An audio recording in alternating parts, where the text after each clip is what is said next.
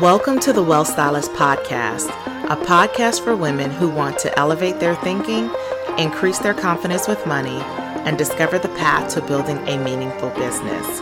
I'm your host, Natasha Campbell, founder of WealthStylist.com, money expert, speaker, and coach. I'm not your average money expert. That's because I aim to do more than to teach you how to budget and save for your audacious goals. Women like you come to me to live happier, financially healthier, and more fulfilled in life. If you're ready to design the life that you love, then you're in the right place. I am super excited to have Courtney Richardson. She is the founder of the Ivy Investor. The Ivy Investor was created as a resource to break down Wall Street in simple terms for African Americans. With 15 years of experience in financial services, Courtney has a wide range of experience in retirement, consumer banking, high net worth advising, and taxes. She is a former stockbroker and investment advisor. Courtney holds a doctorate of law from West Virginia University College of Law and a master's in taxation from Temple University Beasley School of Law.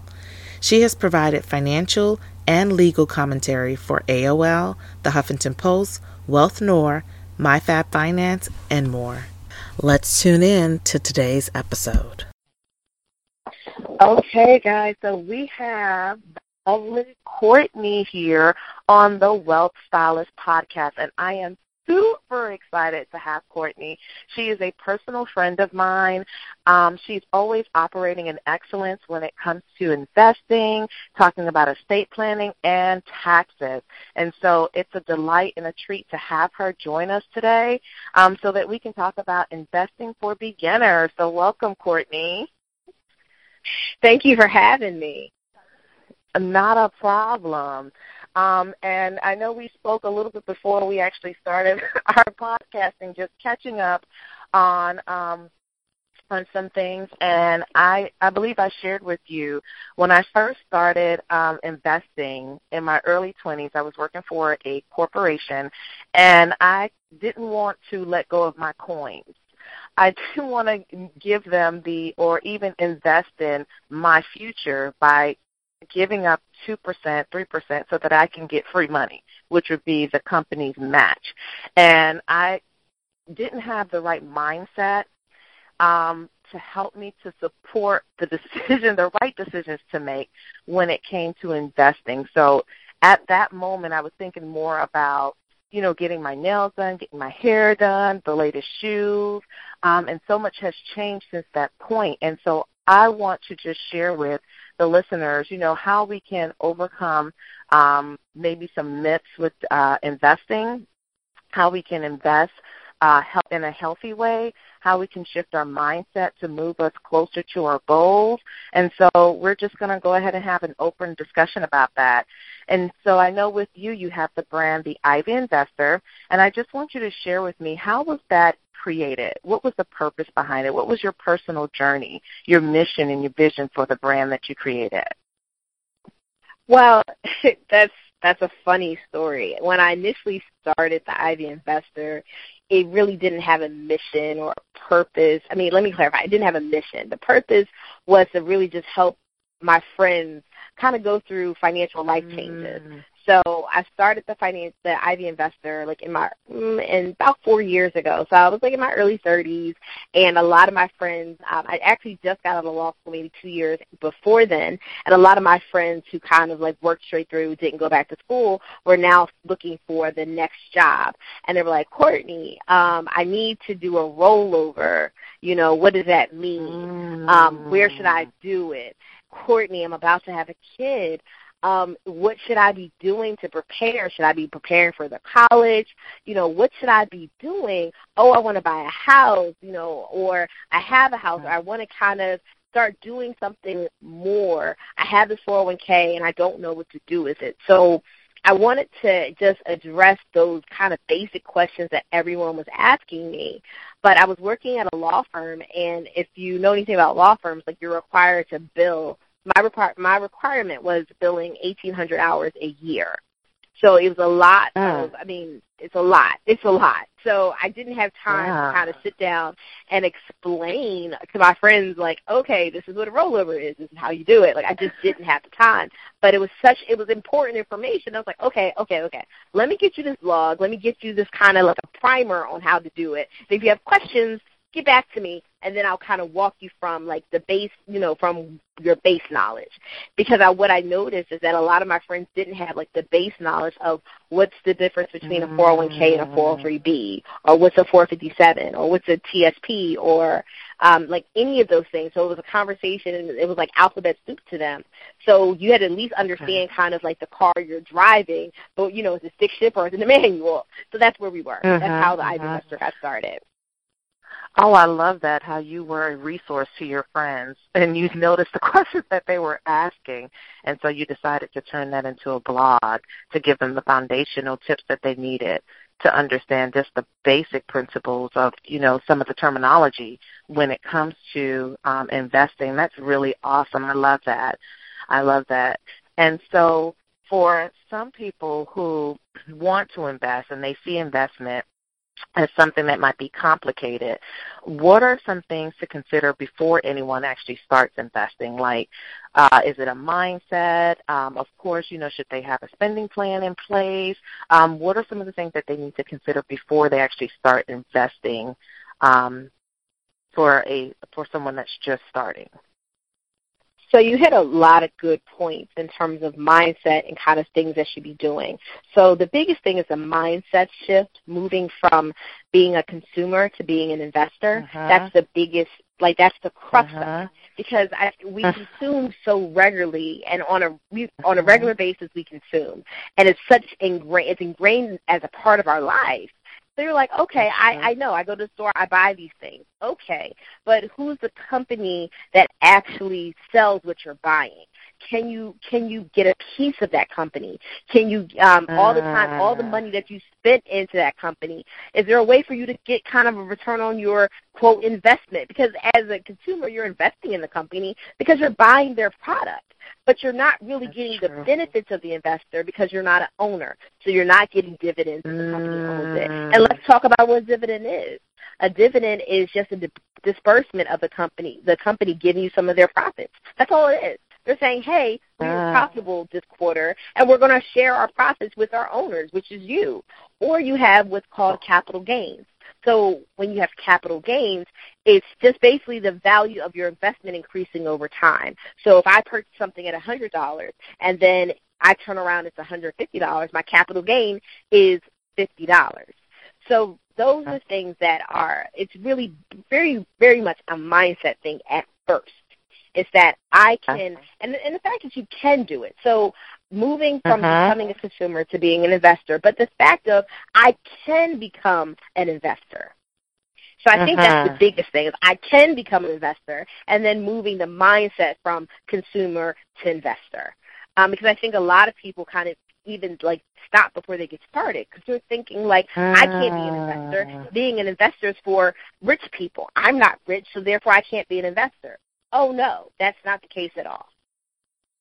So, but I think that kind of thought process is the beginning. But the next thing is that you got to have a spending plan in place. And I tell people generally is that investing is like excellence. It's something that you do daily. So it has to be part of your spending plan. You make it, you allocate a portion of your spending plan to investment. And at first, it's probably not going to be a lot if you have other obligations that you need to take care of. But as time goes on, you can increase that investment line item. And that's kind of how you make it work. I love that. Moving the mindset from consumer to investor. And that goes to my story of wanting to get my hair and nails done versus investing in my future and tapping into free money that was available to me, but I couldn't see it as free money because I was still thinking as a consumer at that time versus as an investor. And then another big key that you talked about is that we want to make sure that we give each dollar a purpose. So having a money plan is definitely important so that we know how much we can allocate towards our investment goals. And so if you don't have a money plan in place, please, please, please do that today. If you are listening to this, do that today. If you don't have a money plan in place, that is one step that you can take to move you forward in the direction of your goals.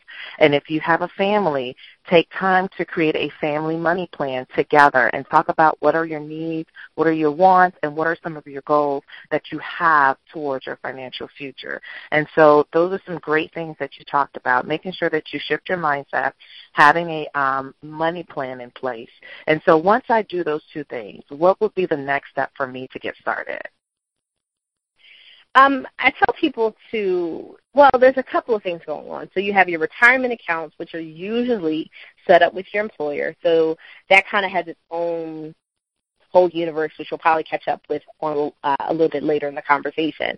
But in terms of kind of doing what we call what's taxable investment, so basically I'm going to take money out of my savings account and invest in the stock market. If I'm going to do that, you need to invest in what you know. A lot of people want to get stock tips, and they're like, hey, what should I invest in, Courtney? And I'm like, oh, no. Investing is very personal. Like personal finance is personal. So is investing. Because what I know and what I understand is completely different than what you know and what you understand. And I think we have to find value in the space and what we offer to the world in terms of our expertise. And there's always a way to invest in your expertise. I like using nurses because I think they're the easiest to kind of like say, okay, you know your expertise.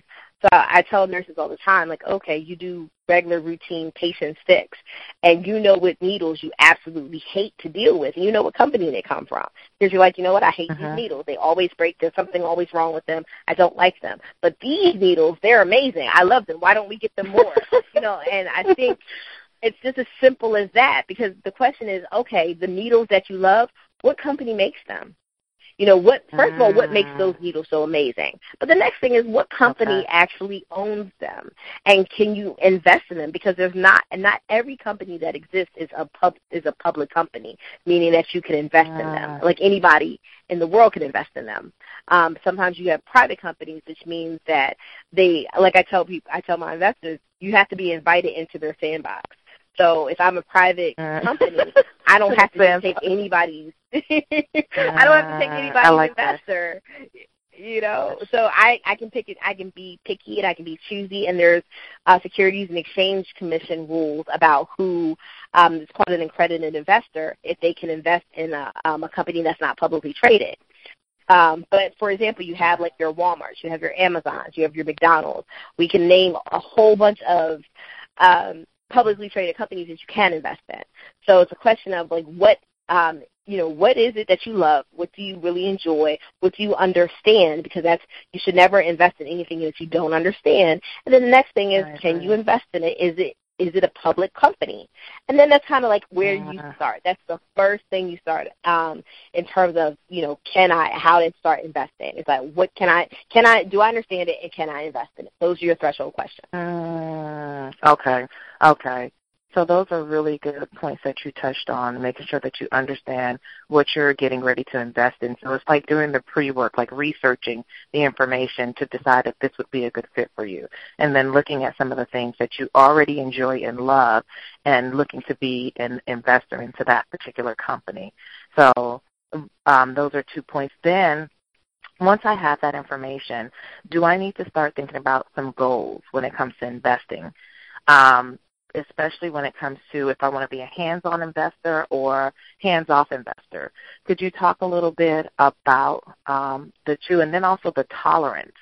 Because I know with some people, they don't have a high-risk tolerance. And so what is something that, how can you speak to those individuals to help support them? Okay, so I love that you talk about goals, investing goals. I tell people to begin with the end in mind. And what that means is that when I'm investing in this particular company, like, where do I see this company fit? Like, am I investing in this company forever? Or am I investing in this company because I think that there's an opportunity that I want to take advantage of? And that opportunity, if that opportunity were to go away, would I then sell the company? So that's kind of the way I look at things. And I think it's really important to kind of talk about how I've changed as an investor. I've been investing since 2004. and how I've changed it as an investor as a result of the financial services industry. We were taught to basically buy and hold forever. Like, that's what we were taught. And the reason why we were taught that is not necessarily that it was the best thing for an investor. It's because early in the late 80s, there was what they called churn and burn. So they would brokers would buy and sell stocks, and commissions back in the day were like super expensive, like $50 a trade. They would trade customer accounts excessively to kind of get the commission to pad their pockets. So after a while they said, we're disfavoring this whole trading idea. So you buy it and you hold it forever. So as opposed, you don't have to worry about, a lot of commission trading going on to figure out, are these trades appropriate? Are they not appropriate? Are they doing it just to generate commission, or does the client really need to sell out of that position? So there was a lot of that. So it's been basically for me to unlearn that whole I need to buy and hold everything forever. So I have two buckets. So like I said, begin with the end in mind. When I go into looking at a company, I'm like, do I love this company and will I like to hold it forever? So as Warren Buffett says, if the stock market shut down for 10 years, would I be okay holding this company? And that's okay. And that's kind of the way I think about it. Like, I'm okay. Like, I love Starbucks coffee. Like, I absolutely positively love Starbucks coffee. I became, like, a Starbucks fan when I was in law school because it kept me up. It really, like, there was nothing else that could keep me up like Starbucks coffee. So I became a fan. So I started investing in Starbucks the company, and I liked their business philosophy. I liked the way they did business overall. So I said, okay, and I liked their commitment to the earth. I liked their commitment generally, like how they just did business. I said, okay, I want to hold this company forever. And there's some other companies that I said, you know what? They have an opportunity, but I don't know if I want to hold it forever. So that's a company that I may want to consider trading out of. But so I have two things going on. I have my buy and hold forever, and then I have my maybe someday in the near future, if the conditions are right and I feel like I made a good profit, I may get out. So it just depends. So there's two things there. So that's why I talk about beginning with the end in mind. Like, how do you envision this company, how it fits in your portfolio? And then you also asked about risk tolerance. Let's talk about risk tolerance and risk capacity, because I think a lot of us get those two confused. So risk tolerance is emotional. It's like what you feel like you can emotionally handle. Now, risk capacity is what you actually, as an investor, can handle. And those two things don't normally coincide. Our risk tolerance is usually well below our risk capacity. Like, I've talked to like 30-year-olds who said, Courtney, I don't want to lose any money. Okay, neither do I. But they also will have a bulk of their portfolio in cash. You're 30 years old. We can't. You're not going to keep up with inflation. If you're in cash, you're basically eroding the purchase value of your money, and you need this money to actually grow so you're functional in retirement. So I like to have that conversation. So I really put people through, like, what is your capacity? How old are you? And we talk on that level. And so I say, okay, if you're 30 years old, to be conservative, I take 30 minus 100. That gives me 70. So you should probably be closer to 70% in stocks and 30 in bonds. Now, if you want to be a little bit more aggressive, you can. But the base, if you're 30 or in your 30s, 70-30. And I think a lot of people look at that. And when I say companies, I say stocks, so that's ownership in a company, and then bonds is basically owning a company's debt or a government's debt. So so bonds give you a regular, it's basically a regular payment that they're paying you, and then at the end of the term of the bond, then they pay you back in full, whatever. So if you have a $1,000 bond, and I don't know, I won't tell you the interest rate, but you get $5 a month until the bond is up. So you get $5 a month, so that's your income. And then at the end of the term of the bond, you get the $1,000 back. So in the end, you're investing with $1,000 plus that $5 a month you had for whatever time period. So it's kind of a consistent stream of income. That's what the bond is. Now your stocks, they go up and down on a regular basis based on what the market is doing. So, but hopefully you have some stocks that give you dividends, which is hopefully what we consider like a regular payment, which is every quarter usually.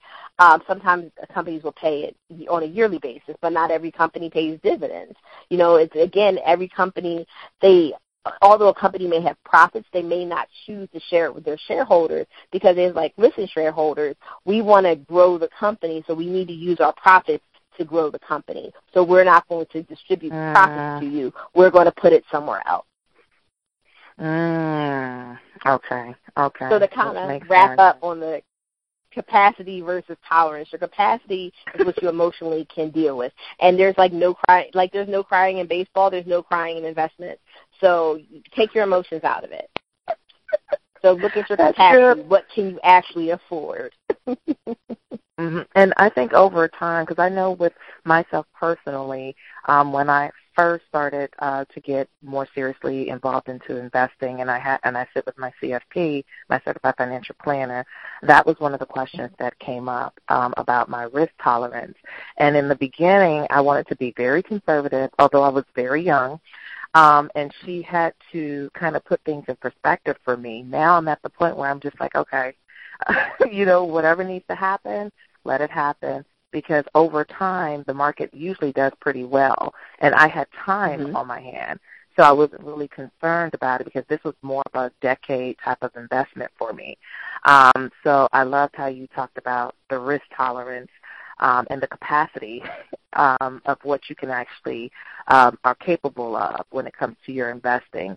And then you talked about making sure that when you have your goals in place, looking at companies, whether you want to hold forever, and you talked about Starbucks, which is a great example, or a company that you want to buy and let go. And I love how you phrased it in the example, so that was really key. So knowing the goals, understanding the risk. Also, I wanted to ask you about target funds. What is your thought on that? I don't love them. Target funds are what basically are like a fund. Usually they're fund of funds, so it's a mutual fund in another mutual fund, which I don't really love. Now let's go back. Target funds are calibrated or set up to kind of based on your retirement year, your retirement year. It's set up. It gives you a particular allocation based on your retirement year, and as you get closer to retirement, it rebalances to be more conservative. So that's a good thing, and that's what you should do as an investor. I say about every 10 years, probably every 5 years, you should kind of start changing your allocation to be a little bit more conservative. I think a lot of people get excited when the market's going up. Everybody wants to be in the market. If the market's going down, nobody wants to be in the market. But kind of keeping your emotions out of it and saying, okay, I'm 15 years of retirement. I need to be a lot more conservative than when I was 30 years from retirement. So putting it in that perspective. But the target funds do that, but there's a cost to it. So it's like a cost of, doing business. Even with mutual funds, it's a cost of doing business. So a target fund is putting funds, like mutual funds in your plan, in your retirement, your 401k, 403b, 457. It kind of puts them in a basket, and that basket, kind of the person or the tool that's reallocating it to make it more conservative over time, has a cost associated. So I really like people to kind of go to the index funds in their 401k, 403b, or 457 and just use those and base it on the allocation that's appropriate for their age. So if they're in their 40s, they may want to do a 60-40, 60 in stocks, which would be like a stock index fund or S&P index, and then a bond index. I would say, most plans will have what's called an aggregate bond fund, which is kind of all the bonds put together, all the types of bonds put together. And what I mean by all the types of bonds, so with bonds, it's kind of like with debt, and I think we're all very familiar with credit. So when you're saying when you have treasury bonds, treasury is basically governmental debt. So it's the government's debt. So it's pretty much the safest debt that's out there. Now, I mean, we all can kind of have political differences about that, but that's traditionally and kind of in the industry, what is the safest debt. So then next you have, like, corporate bonds that have, we'll say municipal bonds maybe. We'll say corporate municipal bonds. But it starts looking at people's, like a corporation's or a city or a county's credit. And the better And basically, better they pay, the better they have it on a repayment schedule, the lower interest rate their bond is going to be. So, but on the flip side is that the more reliable and more predictable this money is coming in for you as an investor. So, and then you have kind of like your medium bonds that are and medium term in terms of lengths, and then also medium in terms of what we call credit rating. So again, as you get more think about it this way. If you have bad credit, if you can get approved for a loan, you're going to have a really, really high interest rate.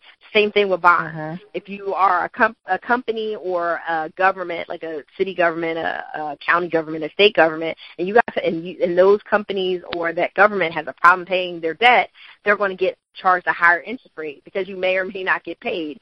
So the investor taking on that risk is going to say, okay, I'm going to take you on as a risk, but I need more money back. Same thing with us. If we have bad credit, the company's going to say, hey, I'm going to take you on as a risk, but what I need from you is you're going to have to pay me more interest. Same concept. So the aggregate bond fund kind of combines the good government, the safest debt out there to all the way like a little bit of junk, which we call it, kind of adds some, we don't want to call it alpha because that's not really what it is, but it adds a little bit of oomph to the bond portfolio. It gives it a little bit of, a little bit more than just kind of like 2% or 3%. But again, it kind of puts it all together in a basket, and that's what they call an aggregate bond fund. Now, on the other side, when you have the S&P 500, it's basically 500 stocks that are traded on the exchanges. So it's kind of like a basket, but it's an index. So an index is, so you have passive investing and active investing. So when you have a passive, you basically are just using a guide, which is an index, and that's the guide is telling you exactly what to put. It's kind of like you're using a recipe, like you're using a box cake. Like, okay, I have a box cake, and the box cake tells me I need two eggs, I need a little bit of oil, I need some butter. I'm going to mix it up, and voila, I have a cake. Now the box cakes, some box cakes are amazing, some aren't, but you basically get, you get the whole point is to have cake, so you have a cake. So that's your index. You're pretty much following the instructions of whatever the index is. So whatever's in the S&P 500 is whatever the S&P index is going to have in it.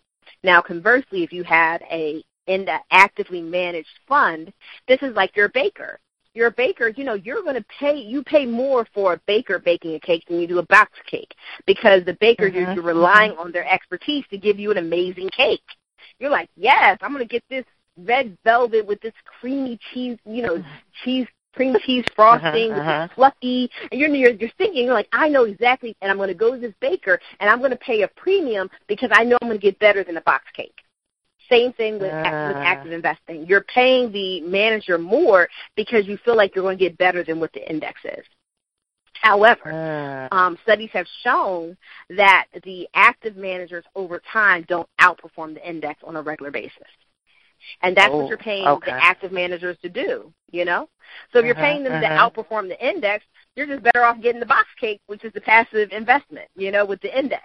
So that's why I say, I prefer looking at getting an index for your stock allocation, so whatever your stock index is and whatever your bond index is, and just going with that. It takes some of the guesswork out of it, but it actually, over the long term, is probably the better setup, because one of the things that happens, again, you're paying a premium for active management, like somebody, a manager actively managing the stocks and the investments in a mutual fund. You're going to pay more, but they get paid regardless if they do well or not.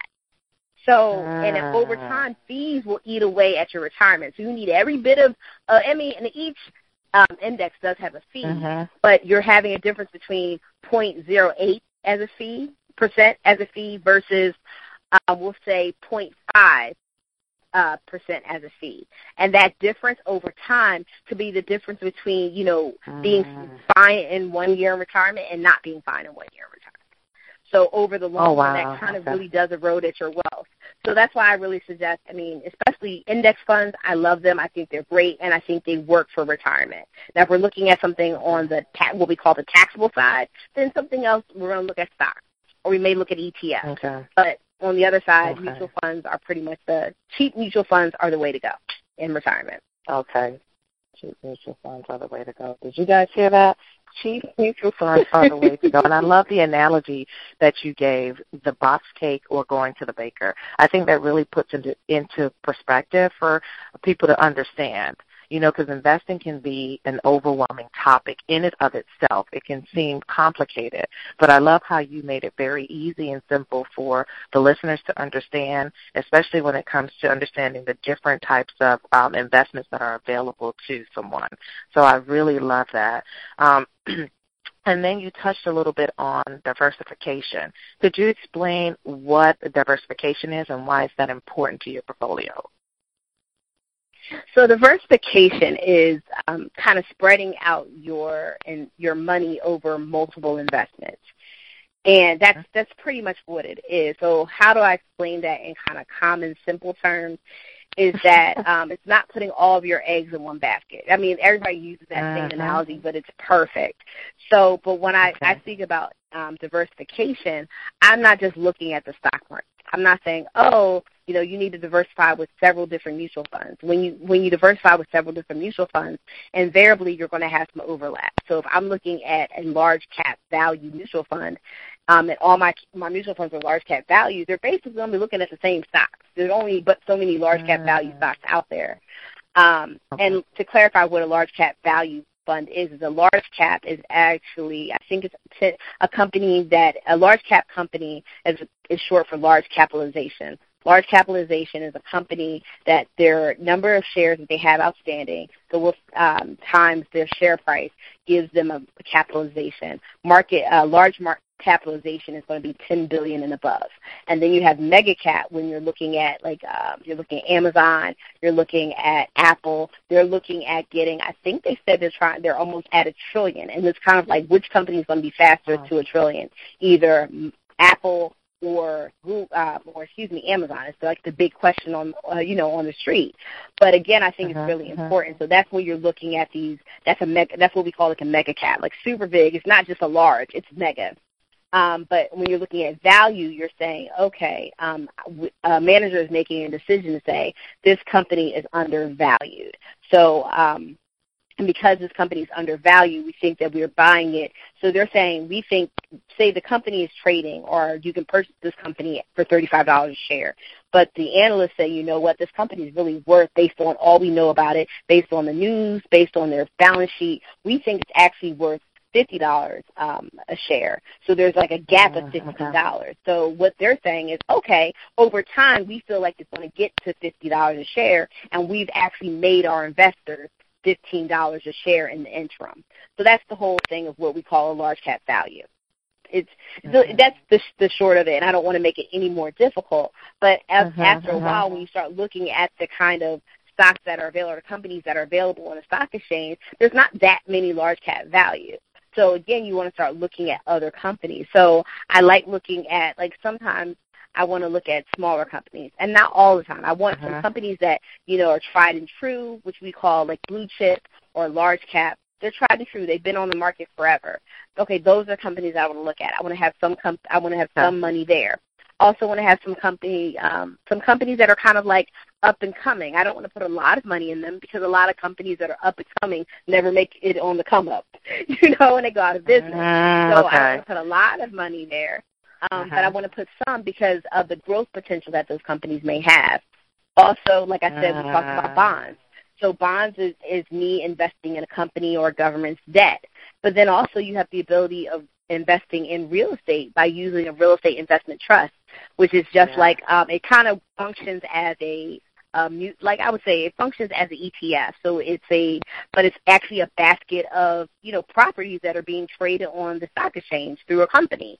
And I like REIT generally, which is, again, a real estate investment trust, because they end up giving a lot of dividends, because of the way the tax code is set up, is that they are required to distribute about 90% of their profits to their shareholders. So because of that, they're getting a lot of dividends. So I like that. But then also I like looking at other avenues in terms of, okay, I want to look in a little bit, kind of stick your toe in cryptocurrency. But again, you can't jump into it if you don't understand it. So you have to educate yourself about it. But you might say, okay, I've educated, I feel very comfortable with it. I might put a couple dollars in there and see what it does. So it's kind of like I put a couple dollars in. I don't feel bad if I lose it. But also if you double it, you're like, oh, that's great.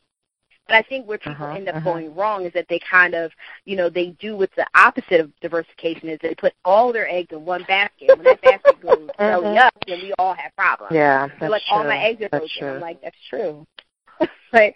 So it's kind of like it's a balancing act, but it's a growth thing. So you may start out investing in one company, and you say, okay, I feel comfortable investing. And once I understand this next company, I feel comfortable investing in this next company, or I feel comfortable investing in this REIT. Like, for example, King of Prussia Mall is in my area. That's owned by Simon Properties.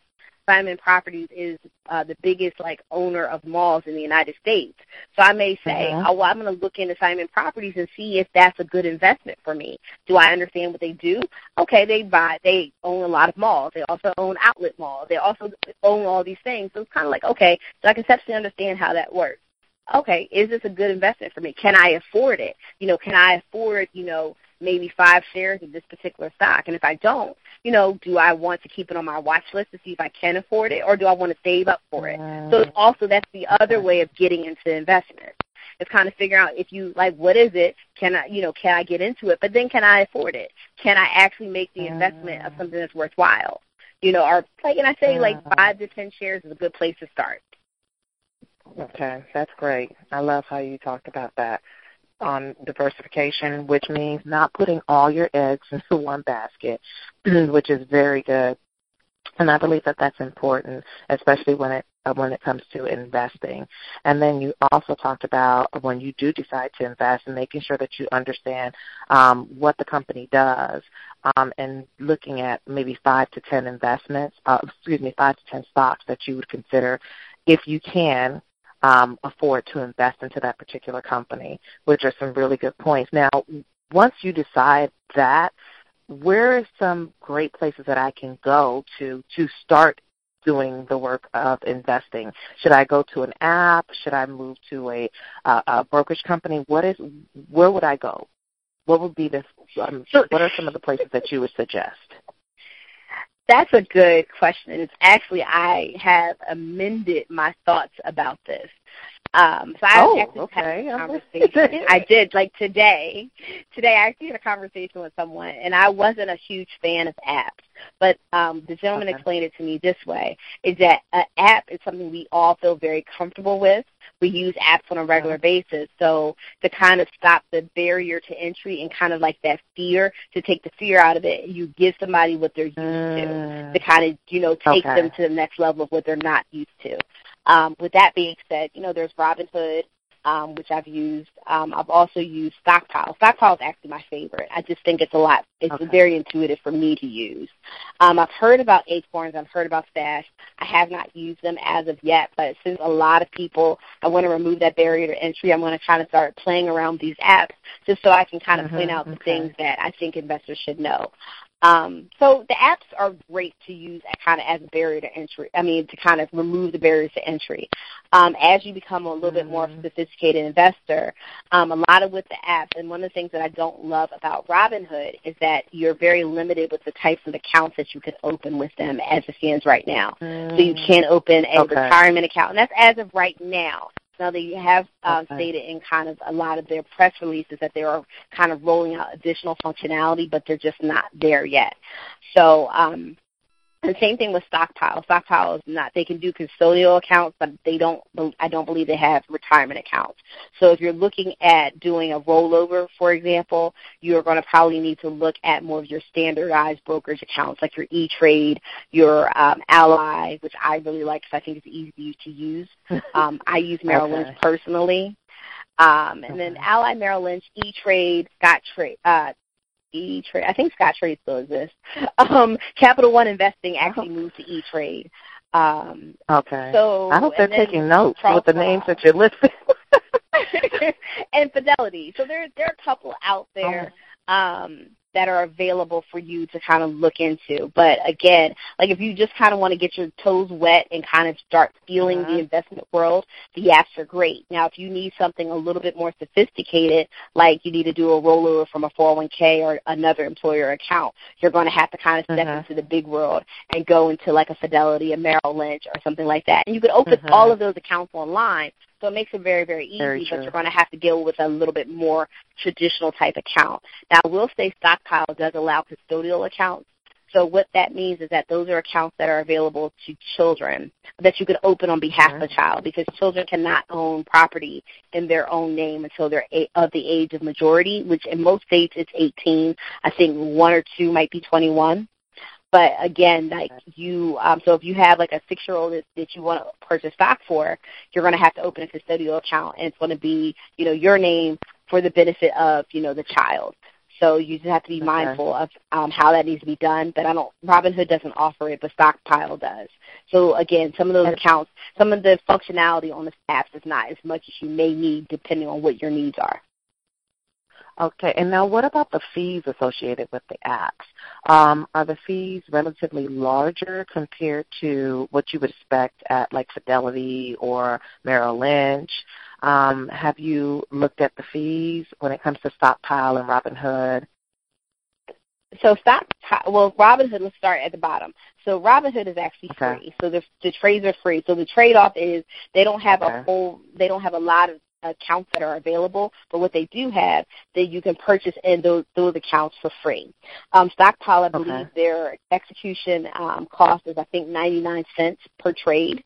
So it's a lot cheaper than what's available in like a Merrill Lynch or a E-Trade. I believe E-Trade is $4.95 or $6.95. Merrill Lynch, I definitely know, is $6.95. I believe Fidelity and some of the other ones are $4.95. There was actually Charles Schwab is also $4.95. Funny enough, last year sometime there was like a big fee war between kind of these online brokerage accounts. So everybody, for the most part, reduced their fees to be more competitive with what's called with what is out there, like in terms of your Stockpile, in terms of your Robinhood. They're like, okay, how can we reduce our fees?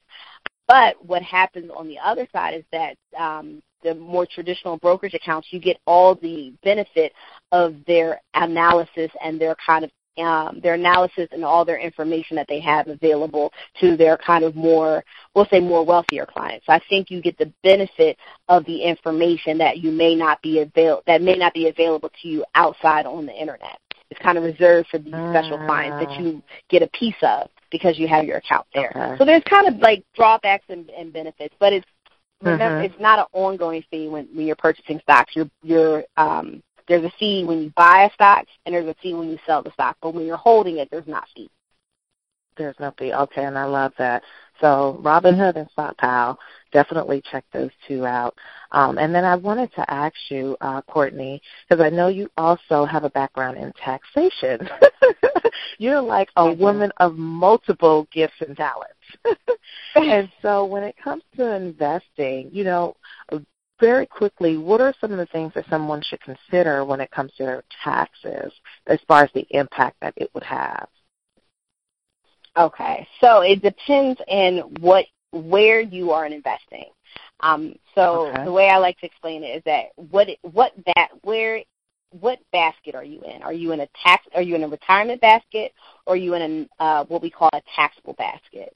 So if you're in a retirement basket, think of it that way, of your IRA, that's in your retirement basket. Your 401k, retirement basket. 457, retirement. So just put it that way. And what we call those accounts are what are tax-deferred or tax-free accounts. So your tax-deferred account is when money comes out of your paycheck and it's not taxed first. So, for example, if you make $100,000 and you contribute $10,000 to your 401k, the government only taxes you on $90,000 of that money. So the benefit of that $10,000 is that $10,000 grows what we call tax deferred, which means it's not taxed on the front end, but it grows without being taxed over time. But when the money comes out of that retirement basket, you're going to pay ordinary income tax on it. And if you're under retirement age, which is 59.5, then you may be subject to a 10% penalty. And the reason being is the IRS says, listen, they're going to allow you to save a certain amount of money without taxes. But here's the trade-off. You got to use it for the purpose intended. If you don't use it for the purpose intended, we're going to penalize you. So that's pretty much what it's for. And that's with all your retirement accounts or your tax-deferred accounts. Now, in your retirement accounts, you also have the option of what's called a Roth. And a Roth is a tax-free option. So, for example, same $100,000, you make $100,000, you put $10,000 into your Roth retirement account. And this is at your employer because it's a regular IRA, you can't put that much away. But we're in a regular retirement 401k, you put $10,000 in your Roth account. Well, the government's going to tax you on $100,000. So that 10 doesn't get any tax benefit on the front end. But on the back end, when that $10,000 grows, that money comes out completely tax-free.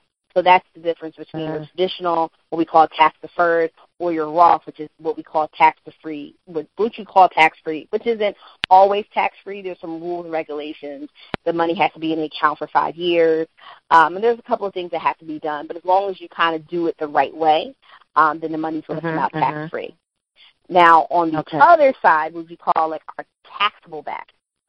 So think of it like money you have in your savings account. So if I have money in my savings account, this money has already been taxed by the government. Because I've taken it. It's my after-tax money. It's the money that comes out of my paycheck. I put it in an account, and I decide to purchase stock with it. So the government kind of makes a distinction at the year mark. So anything that if I purchase stock today, I purchase I'll say $100 worth of stock today, and let's see, we'll say 6 months from now, that $100 of stock is now worth $50, and I decide to sell it. So I have $150 in my hand.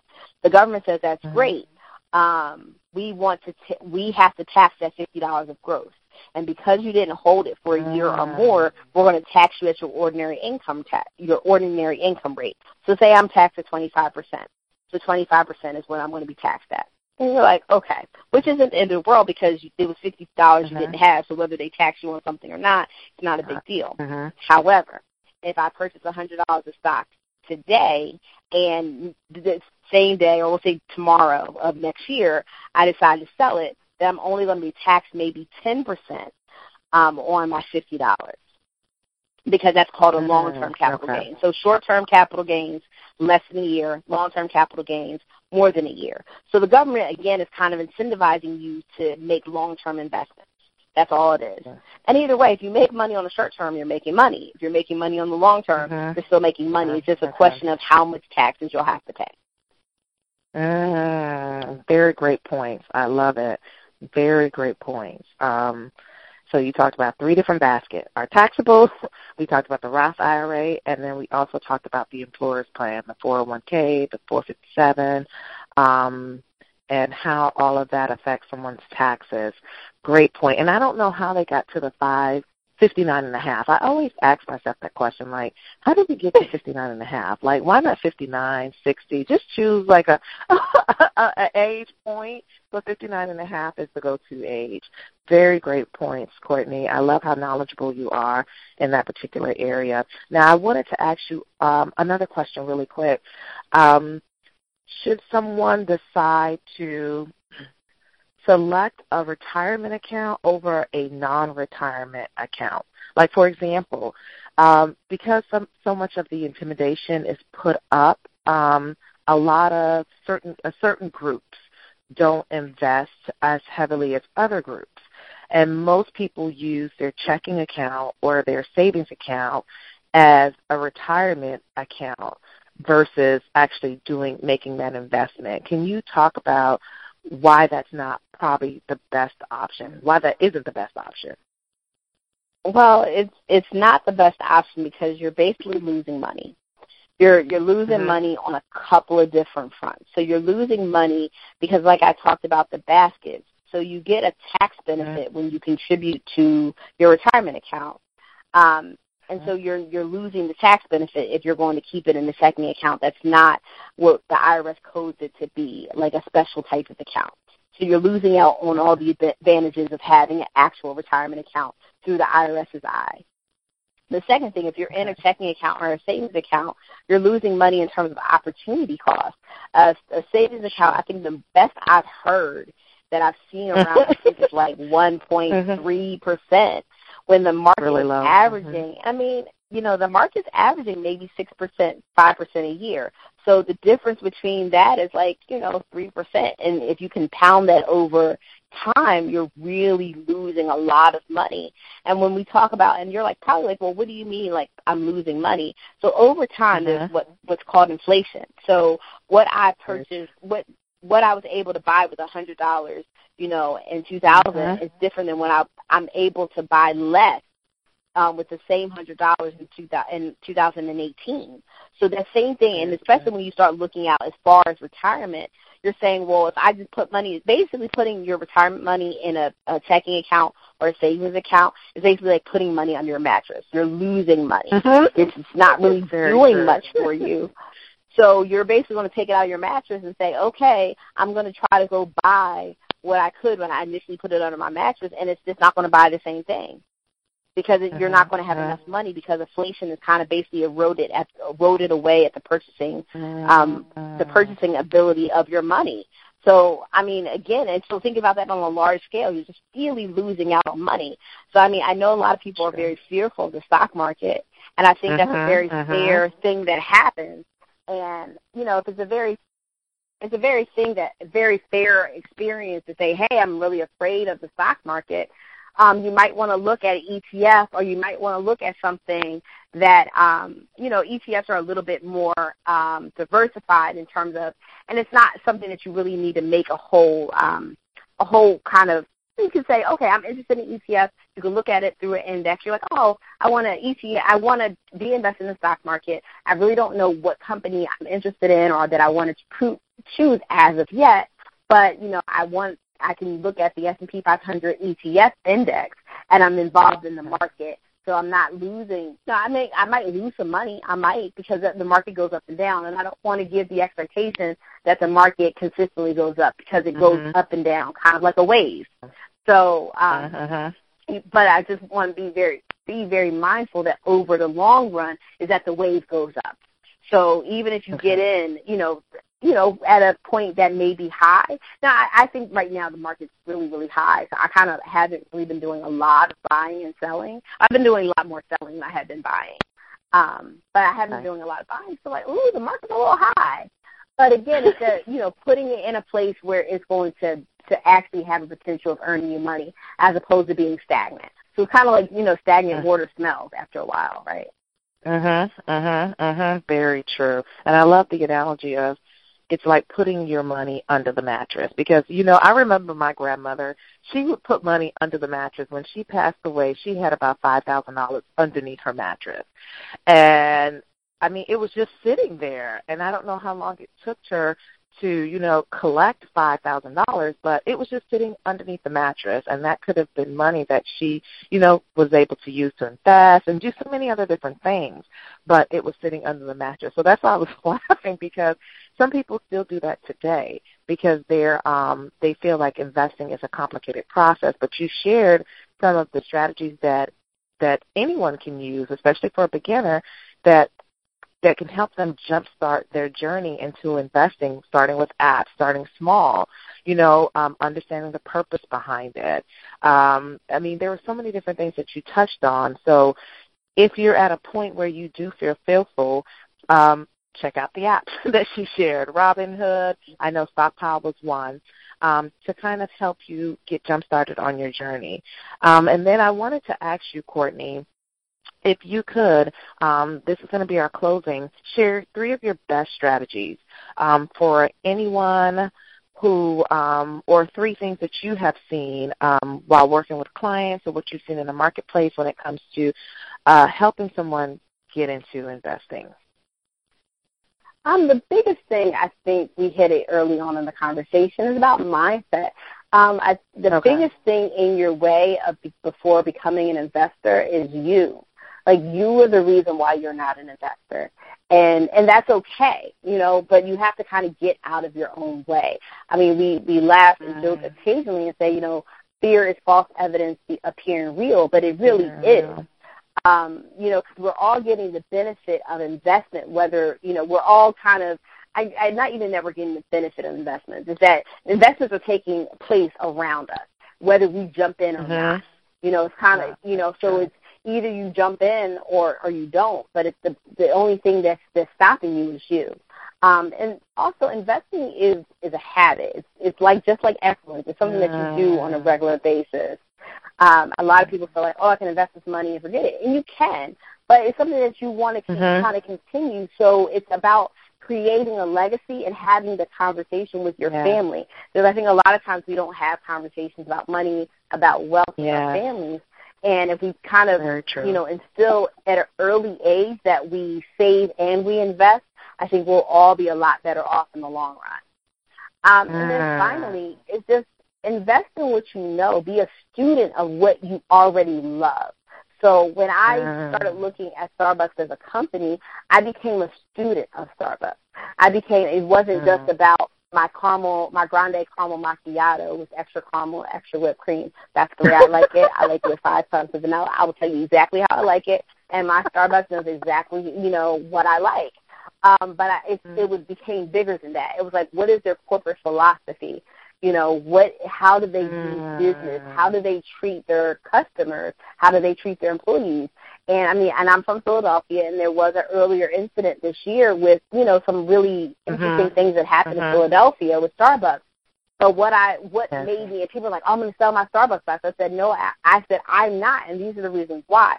I'm not selling my Starbucks stock because I've never seen a whole entire C-suite, which is the corporate suite, the CEO, CFO, CIO. I've never seen them descend on a city like Starbucks did to deal with the issue.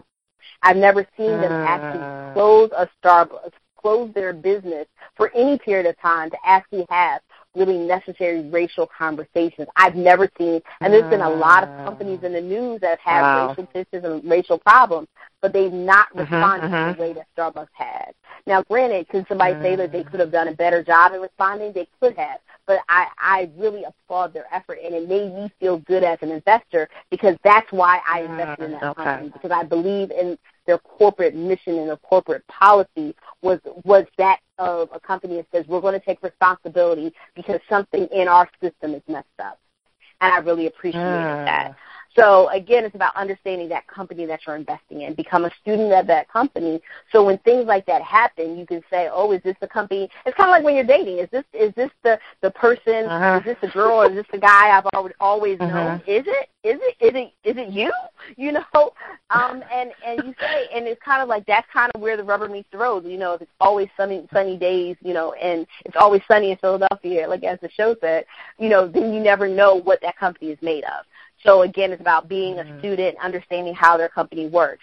So those are pretty much my final thoughts about being an investor, is that changing your mind is pretty much the biggest thing when you're going through the door. Making it a habit, just like excellence, making investing a habit, and then also becoming a student of what you think you know to become a more fluid person when it comes to being an investor. Because when you're an investor, you have responsibility. Because as an investor, yes, you're entitled to dividends, which are profits.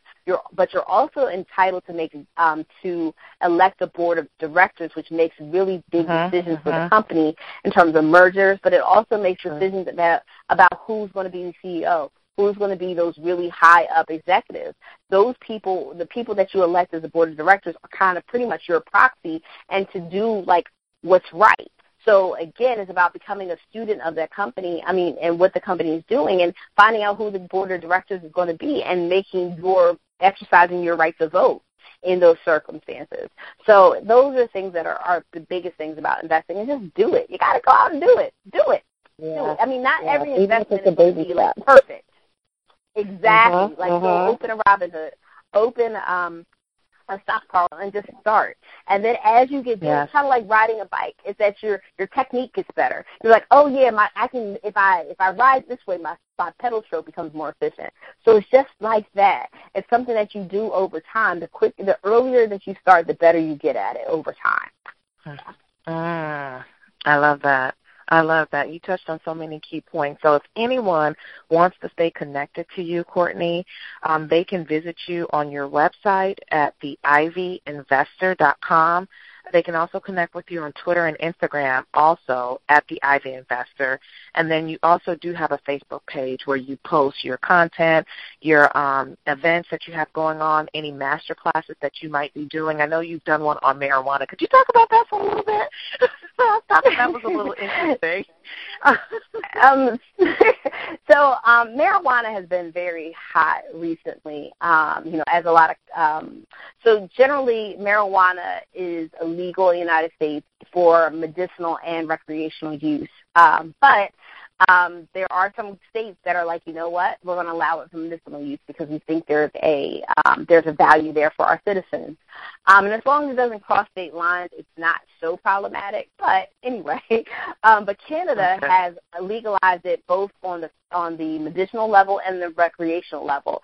So there's a lot of Canadian companies that are out there that may be good investments, or at least that you want to look at to start investing in, because all things being equal, they're about to blow up. They're really, the medicinal marijuana, industry was big, but now they're adding the recreational use. So if for medicinal uses, you had to have a card, you had to be approved by your doctor, but if you're recreational, it's just anybody who wants to use it. So again, the growth is going to be a lot bigger.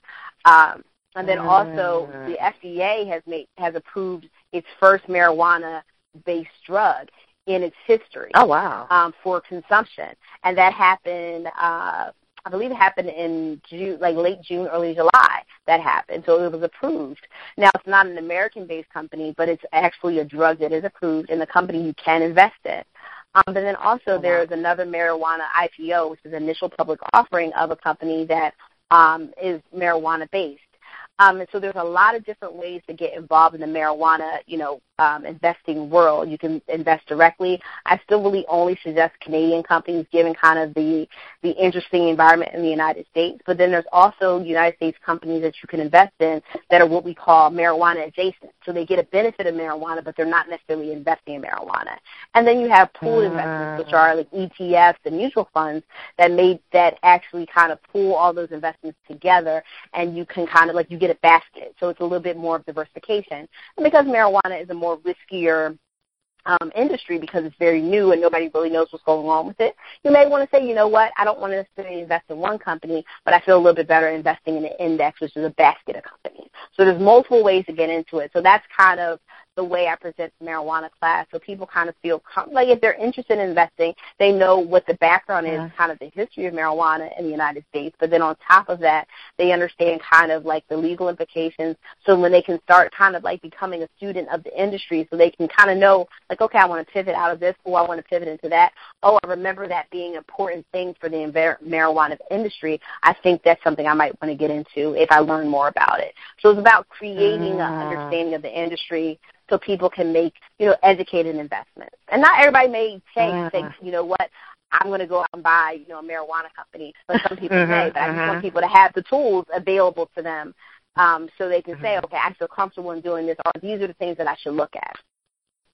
Okay, awesome. So if anyone is interested in learning more about Courtney, again, you can find her at theivyinvestor.com, Twitter and Instagram, and also on Facebook as the Ivy Investor, to stay connected with her and to learn all about her events, her master classes, and where she's actually speaking. And I've noticed that you've been doing a lot of speaking engagements, which is truly awesome. Investing is a wealth pillar.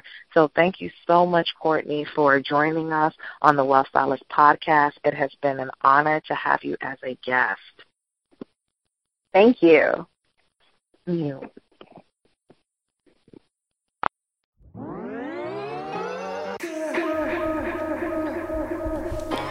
Thanks so much for tuning in. If you love this episode, make sure you subscribe so you don't miss a thing. I'd love to get to know you and hear all about your passions, dreams, and how this podcast has helped you. So please be sure to leave me a review. For more beyond this podcast, visit me at wealthstylist.com to choose your own adventure. This includes joining my free global community, The Wealth Circle, to read the latest on my blog, and to connect with me on social media at Wealth Stylist. Thank you again for tuning in to the Wealth Stylist podcast.